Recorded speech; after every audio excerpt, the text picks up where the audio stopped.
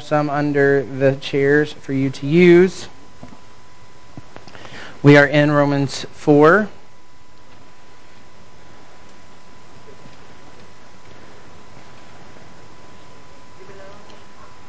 We still have 9 chapters to go after tonight, so I believe that's right. Maybe No, we have way more than that, sorry. Yeah, there's 16 chapters. Why did I think? I was thinking 13 for some reason. I don't know where that came from in my head. I've read this book enough. You would think I would. All right. Romans 4.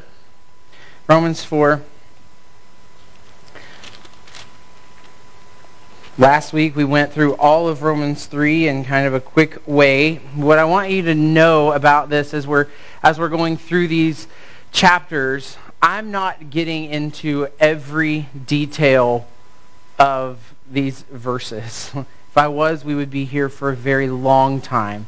And so what we're doing is kind of giving you an overview. What I'm trying to do is give you a big picture of what Romans is doing, what Paul is arguing for in the book of Romans. And so, yeah, there may be some verses where I don't touch on something that's said. I would encourage you to go look that up. If you have questions about something, seek that out. All right? But we're just kind of going through it at a quicker pace, overview, big picture type deal. Last week we talked about the fact that no one is righteous. The Jews had questions about what was cool about being a Jew, basically. Like, why are we Jews? Like, what's better about that? Okay, what's the problem?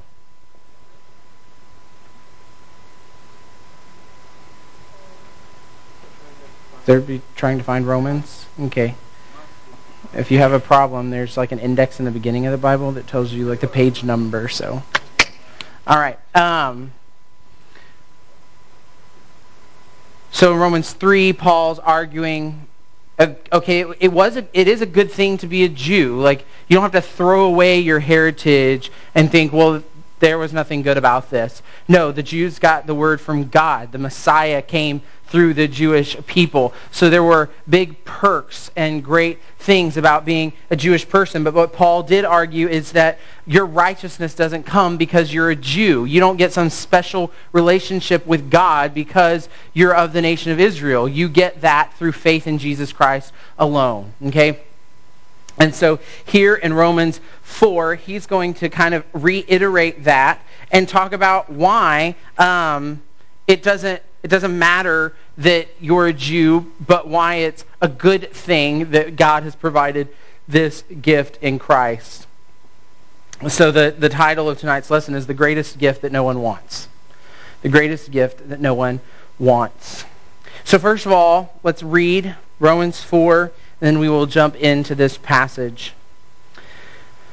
Paul begins, what then shall we say was gained by Abraham, our forefather? Remember, they've been asking questions, right, about what the purpose was for being a Jew. So now he begins this question specifically about Abraham.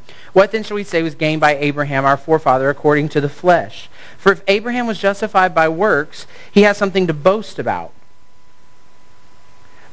but not before God. For what does the Scripture say? Abraham believed God, and it was counted to him as righteousness. Now to the one who works, his wages are not counted as a gift, but as his due. And to the one who does not work, but believes in him who justifies the ungodly, his faith is counted as righteousness. Just as David also speaks of the blessing of the one to whom God counts righteousness apart from the works. David says, blessed are those whose lawless deeds are forgiven, and those whose sins are covered. Blessed is the man against whom the Lord will not count his sin. Is this blessing then only for the circumcised, or also for the uncircumcised? We say that faith was counted to Abraham as righteousness. How then was it counted to him? Was it before or after he had been circumcised? It was not after, but it was before he was circumcised. He received the sign of circumcision as a seal of the righteousness that he had by faith while he was still uncircumcised.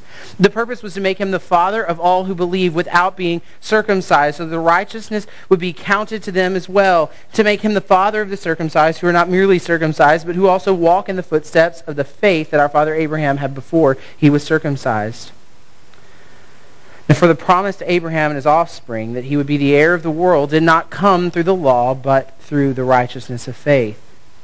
For if it is the adherents of the law who are to be the heirs, faith is null and the promise is void. For the law brings wrath, but where there is no law, there is no transgression.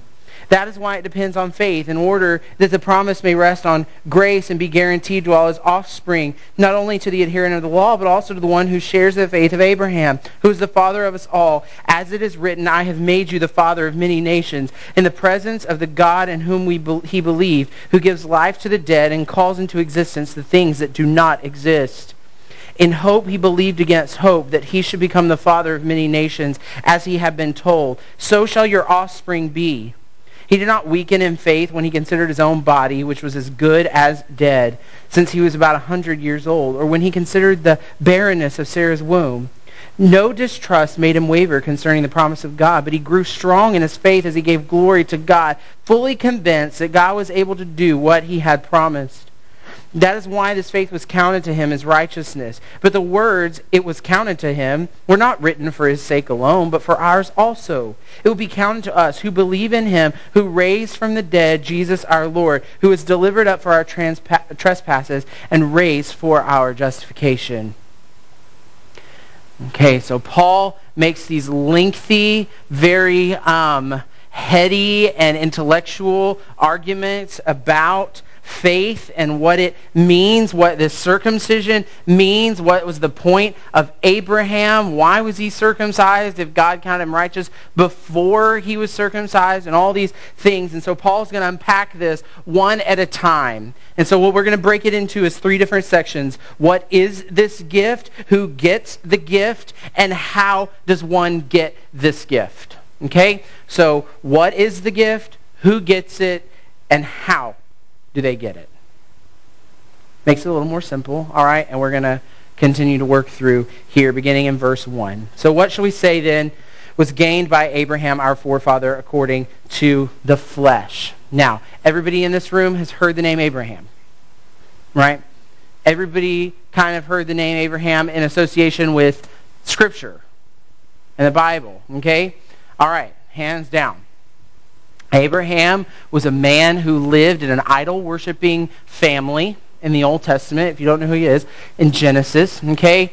God went to him and he called him out of his hometown. His dad actually was an idol maker. He carved idols for people, and he was just not good people, right? Like, they weren't worshiping the real God. They were worshiping all these little statues and things like that. So there was nothing cool about Abraham. Nothing that God was like, oh man, Abraham loves me and he worships me. I'm going to call him out. I'm going to make him a great nation. No, what God does instead is he goes to Abraham, who doesn't even know God, who doesn't even worship God, and he says, Abraham, because God probably sounds like that. I don't know. But he says, Abraham, I want you to come out and leave all of your family, everything that you know, everything that you've been raised to do. I want you to come out, and I'm going to show you a land that I will give you. And I'm going to make of you great nations. Okay? So if God came to Davin and was like, bro, and Davin's never even like worshiped God, thought about God, read the Bible, like nothing. He's like, hey, I want you to leave your nice house, all your horses, your family, and I'm going to take you to this land that you don't even know about, you never even heard of, you know, like somewhere in the desert, and I'm going to take you there, and I'm going to provide for you, and guess what? I'm going to give you like kids, countless as the stars or the sand on the seashore. Are you going to be like a little... Wait, what did you say your name was again? Right. Yeah, that's a problem too. I don't like you either, so I'm just kidding.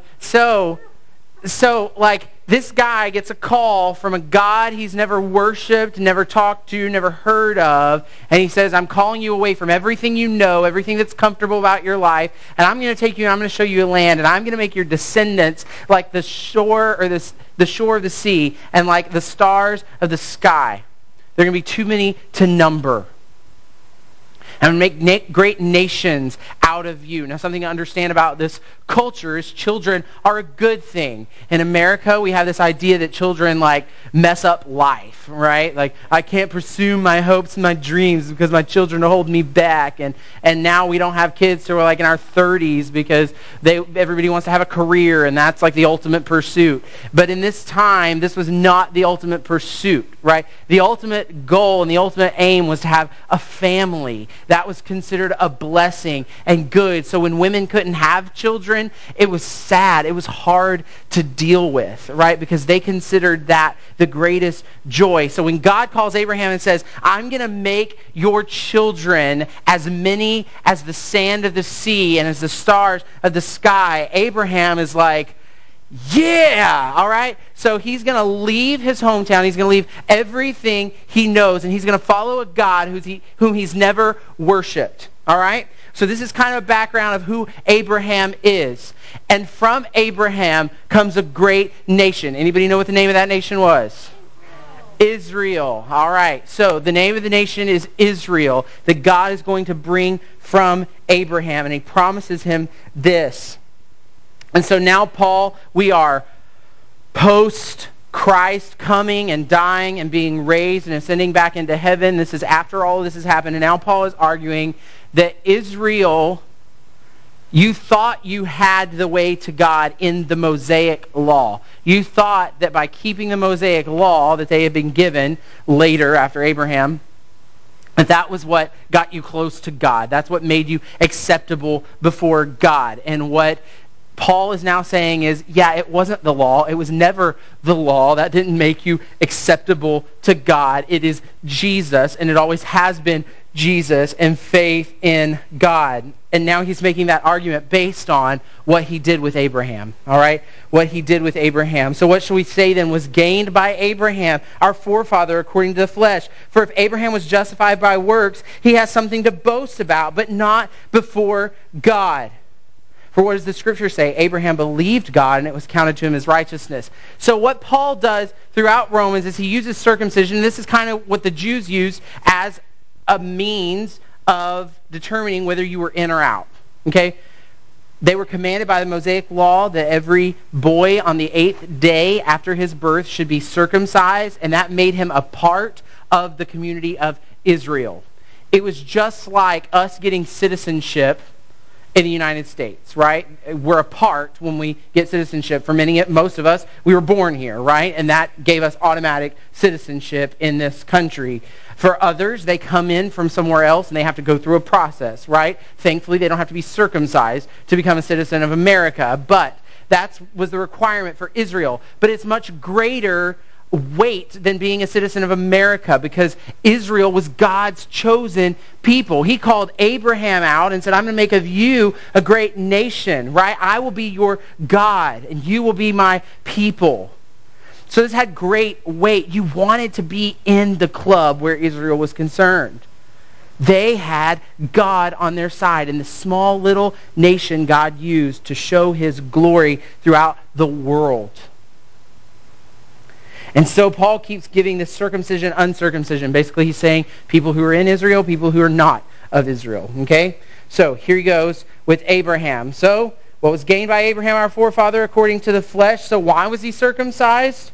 Paul says, well, if Abraham was justified by his works, if he was justified by his circumcision and following the law, then he has something to boast about, but not before God. For what does the Scripture say? Abraham believed God, and it was counted to him as righteousness. In other words, Paul's making the case very early on that Abraham's circumcision had nothing to do with his relationship with God. It didn't make him more acceptable to God. What made him acceptable to God was the righteousness that he had based on his faith in God. Okay? So this is the very first point that Paul is making. For what does Scripture say? Abraham believed God, it was counted to him as righteousness. Verse 4, now to the one who works, his wages are not counted as a gift, but as his due. And to the one who does not work, but believes in him who justifies the ungodly, his faith is counted as righteousness. Paul goes to an argument. What is the gift? Is it payment, or is it truly a gift? Is it payment, or is it a gift? In other words, Jewish people, or today, Christian people, are you working to get payment, Or are you trusting in God to receive a gift? The Jews seem to be offended here that their work hasn't paid off. Really is what gets, when you get down to the heart of it, that's what offends these Jewish people. They're like, wait a second, we have worked, we have scoured over the law, we have tried our best to keep the law, we've all been circumcised, we've done everything the Mosaic law, we've tried to do everything the Mosaic law has told us to do, and you're telling us that none of that matters? That all that matters was having faith in God? And Paul says that's exactly what I'm saying. Paul explains to them that the gift they're being offered is much better than payment for their labor. So imagine I ask Noah to come to my house and I ask him to mow my lawn. And I say, Noah, I will pay you $100 if you mow this lawn. That's pretty good money for a lawn mowing job, right? So Noah's going to go home tonight and oil up his mower and get it all ready. So I say, Noah, I'll pay you $100 to mow my lawn. Now, as Noah begins to mow, I'm watching him from in the house, and I notice that he's just doing a terrible job according to my standards, right? My standards are really high. I want him to go in a certain pattern, and I want to be able to see nice, straight lines in my yard. I'm just real picky, right? I want it to be perfect. But Noah's doing a terrible job. So I walk outside. I go out while he's in the middle of the job, and I tell him, you know what, Noah? I want you to stop. You're just not doing a great job. I'm going to mow it myself. And you're going to sit here and watch me. And I'm going to give you $1,000 to sit here and watch me mow my yard. What? All you have to do is confess that I'm much better at mowing yards than you are. Ooh, you're way better. Okay. Among everyone, you have to proclaim that Jared is a much better lawnmower than I am. Yeah. But you get $1,000 to do nothing but watch me and then proclaim that I'm better. All right. So, would Noah be offended by that? Offended that he's not a good lawnmower, that I've told him he's pretty bad? He's probably going to be offended by that. Absolutely. Like he's wasted his time. But what's better? $100 for working hard out in the Texas heat mowing a yard, or $1,000 to sit and watch me work? Sit in the air conditioning, eat a popsicle. So the second one is much better than the first. And that is what Paul is arguing to the Jews. He says, you can work really hard and get nothing, essentially, or you can trust in God and you can place your faith in Him and let Him do it all and receive a much, much, much greater reward.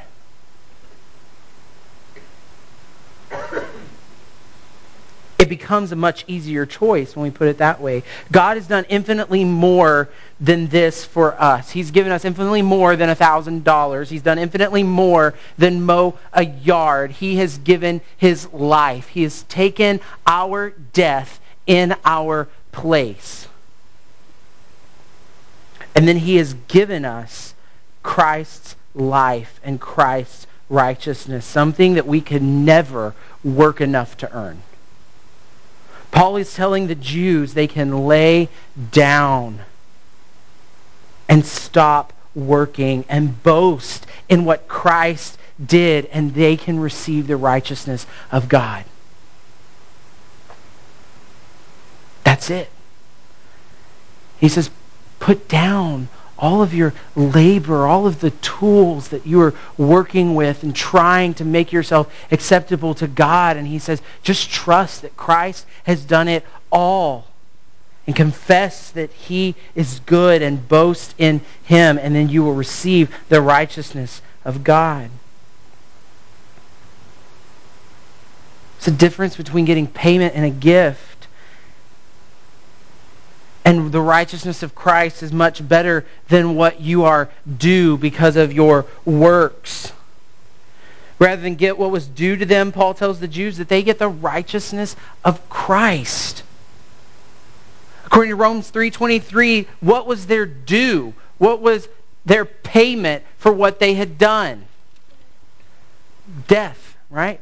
Romans 3:23, the wages of sin, the payment for your sin is death. And even on a good day, your best works, Isaiah tells us, are like filthy rags before a holy God. Your best works on your best day, think of the day that you most obeyed your parents, you had a best attitude that you can remember ever having, you obeyed your teachers, you're making good grades, you were acing it, man. Like that day was a good day. And God says that your righteousness on your very best day is like a dirty tampon. That's exactly what that scripture means. Your righteousness is like filthy rags. On your very best day, all of your works are like a filthy tampon to a holy God. If that doesn't make you want to kind of throw up, that's what it's supposed to do. That's how God wants you to see your works and your righteousness. It should be appalling to us when we try to work to get something from a holy God. We can't do anything that would please him of our own. But he did it all for us when he sent Christ to die in our place, to live a perfect life. And now, rather than our filthy righteousness that we get from our own works, we get the righteousness of Christ, which actually gets us in good standing with God, which actually is praiseworthy from God, which God looks upon not with disgust, but with approval and love. You're being offered the righteousness of God. That's what Paul's telling these Jews. Would you rather pay for something and work for something that you'll never get, you'll never own, you'll never accomplish? Or would you rather trust in God, in Jesus Christ and what he's done, and receive righteousness with one simple act of faith? He compares and contrasts these two things. And then he says that David speaks of this blessing. What he's saying again, like he did in chapter 3, he's saying this is not something new. This is not something new. You Israelites, you should have known this. You should have understood this from the Old Testament and from the scriptures that you have been given. For David wrote, verse 7, "Blessed are those whose lawless deeds are forgiven and whose sins are covered. Blessed is the man against whom the Lord will not count his sin." Paul's saying, you've had this scripture. You should have understood that it's God who forgives. And it's God who doesn't count your sin against you. Working and trying to achieve perfection would never work. So who gets it? We know what it is. We know that it's a gift. It's not payment for our work, but it's a gift. And now we have to talk about who gets it.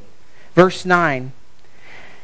Is this blessing then only for the circumcised or also for the uncircumcised? In other words, Paul knows the next question the Israelites are going to ask. Okay, Paul, we get it.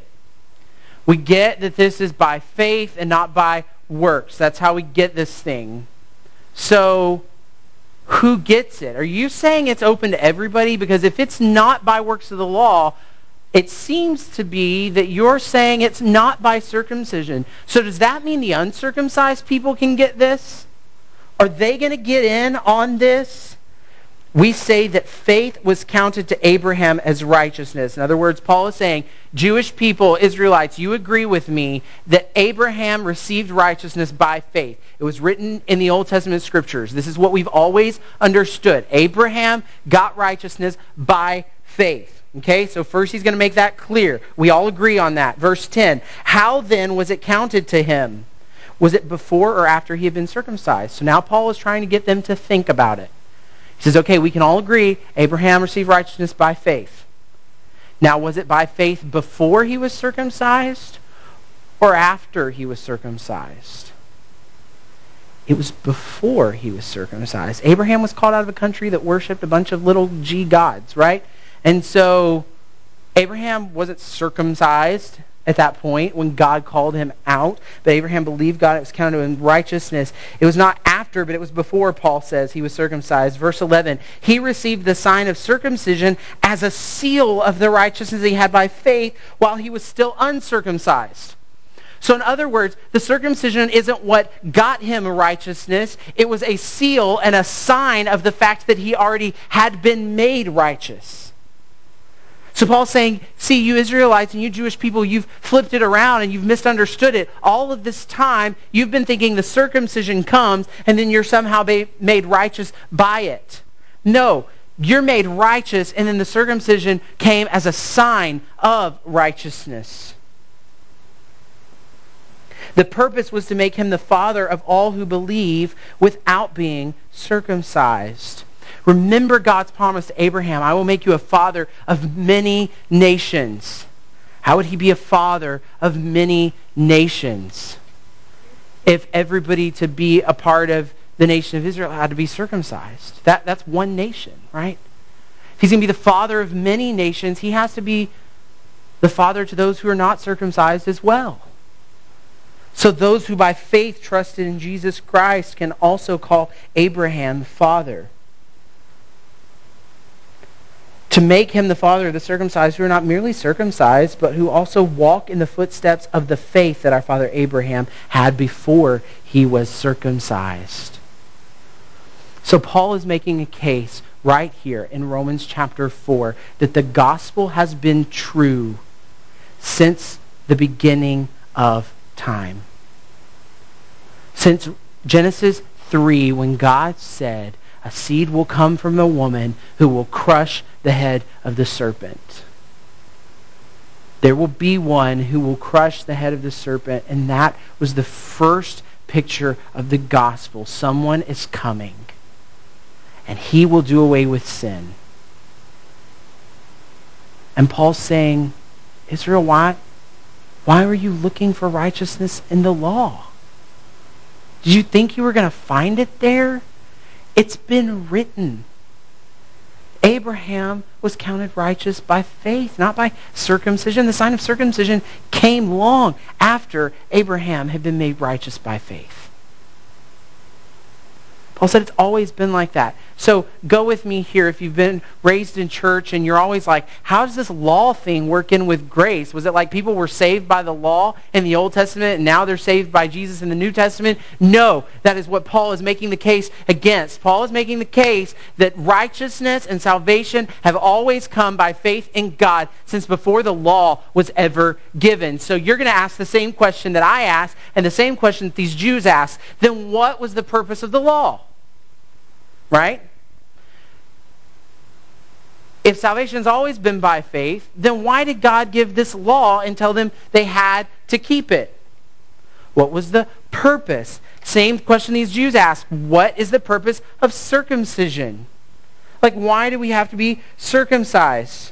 Look in verse 13. For the promise to Abraham and his offspring that he would be heir of the world did not come through the law, but through the righteousness of faith. In other words, he's saying this beautiful promise that Abraham was given by God, that his descendants would cover the earth and that he would be the father of many nations. This promise came through Abraham's faith, not because he was circumcised, not because he was a good Jew and kept the law. Verse 14, for if it is the adherents of the law who are to be the heirs, faith is null, the promise is void, for the law brings wrath, but where there is no law, there is transgression. So man, this law thing is kind of even sounding bad now. It says because the law is here, it brings God's wrath on us. Because the law has come, it shows us our sin. Verse 16, that is why it depends on faith in order that the promise may rest on grace and be guaranteed to all his offspring.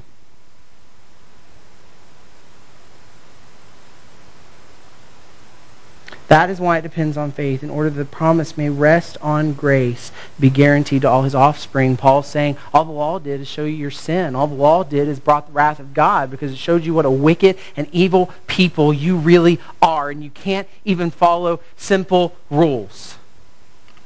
Right?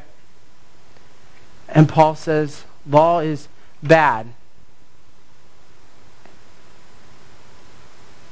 Is it bad? No, the law is not bad. It shows us that we are bad. And Paul says that's why this message of faith is so great. Because you're counted righteous not by your ability to keep the law, but by faith in Christ. Because if it was counted on your ability to keep the law, you would never achieve righteousness. It rests on grace. Not only to the adherent of the law, but also the one who shares the faith of Abraham. So he's saying not only to the nation of Israel who has adhered to the law, but also to those who have the same faith as Abraham. So what Paul is saying is, Israelites, Jewish people, listen to me. This is for the world. This gospel that I'm preaching, the gospel that's been preached since Genesis chapter 3, this gospel is for everyone. It's not just for you. It's for those who have the same faith as Abraham, who is the father of us all. Verse 17, as it is written, I have made you the father of many nations. Paul is quoting the Old Testament there. In the presence of God in whom he believed, who gives life to the dead and calls into existence things that do not exist. There is a lot packed into that verse. God in whom he believed, who gives life to the dead and calls into existence things that do not exist. We have hope and we have faith in this God. Verse 18, in hope he believed against hope that he should become the father of many nations. As he had been told, so shall your offspring be. He did not weaken in faith when he considered his own body, which was as good as dead, since he was about 100 years old, or when he considered the barrenness of Sarah's womb. In other words, Paul is going through talking about Abraham's faith and how great it was. Abraham was 100 years old when God said, I'm going to make your descendants like the shore of the sea and like the stars of the sky. How many people you know at 100 years old, ready to have kids? Right? So Abraham, in spite of the fact that he's 100 years old and the fact that his wife has never been able to bear children, he believes God. He puts faith in God. Even though it seems like all of the natural things around him are saying this is never going to happen, he believes God. And so Paul is setting Abraham up as the example of great faith. Verse 20, no distrust made him waver concerning the promise of God, but he grew strong in his faith as he gave glory to God, fully convinced that God was able to do what he had promised. Abraham's faith wasn't based on what he thought was plausible or what he could see as plausible or naturally happening. Abraham's faith was based on his belief that God could do what God had promised and that God would do what he had promised. So who gets it? Everybody. Everybody who believes in Christ by faith. The circumcised and the uncircumcised. Abraham was circumcised so the nation could come from him, that God had promised would come from him. The Messiah would be born through that nation. Ultimately, that's why the Mosaic Law was given. It was to set aside a nation of people from whom the Messiah could come. As I've studied more and more about the law and the purpose of the Mosaic Law, the thing that seems to make the most sense through the timeline of Scripture and how this big story of redemption comes together is the Mosaic Law was nothing more than a means to keep the nation of Israel separate from the rest of the world at the time so that a Messiah could come. It was to protect this nation so that Jesus could be born through them. So how do we get it? Verse 22. That is why his faith was counted to him as righteousness, because he believed God. Verse 23. But the words it was counted to him were not written for his sake alone, but for ours also. In other words, Paul is saying in Genesis, when we read the account of Abraham's faith, and it says It was counted to him righteousness. He believed God and it was counted to him righteousness. It wasn't written for just the sake of Abraham. It was written for our sake also. It will be counted to us who believe in him who raised from the dead Jesus our Lord, who was delivered up for our trespasses and raised for our justification. In other words, Abraham says the same righteousness that was counted to Abraham because of his faith in God will be counted to us as well when we put our faith in God for what he has done in Christ Jesus. By the same faith that Abraham had, you too will be counted righteous before a holy God, believing in Christ who died for our sins and was raised for our justification. Let's pray. God, we thank you for the greatest gift that no one wants. God, everybody wants to work for their salvation. We are offended by the notion that you wouldn't accept what we have to offer. People in a society where we are told we must pull ourselves up by our bootstraps and get everything done ourselves, and we are fully sufficient to provide for our needs. We are offended when you tell us that we can do nothing to earn our salvation, but that we have to put our trust and our faith in you alone. And I pray that would not be true of the group here tonight. I pray as they've heard the gospel that you have done it all. All the work that was needed to accomplish our righteousness has been done for us by Christ in his death, burial, and resurrection. God, I pray that we would not refuse this beautiful gift only to work for something that we can never gain. Help us to trust you. Help us to love you. God, if there are some here tonight who just don't understand, don't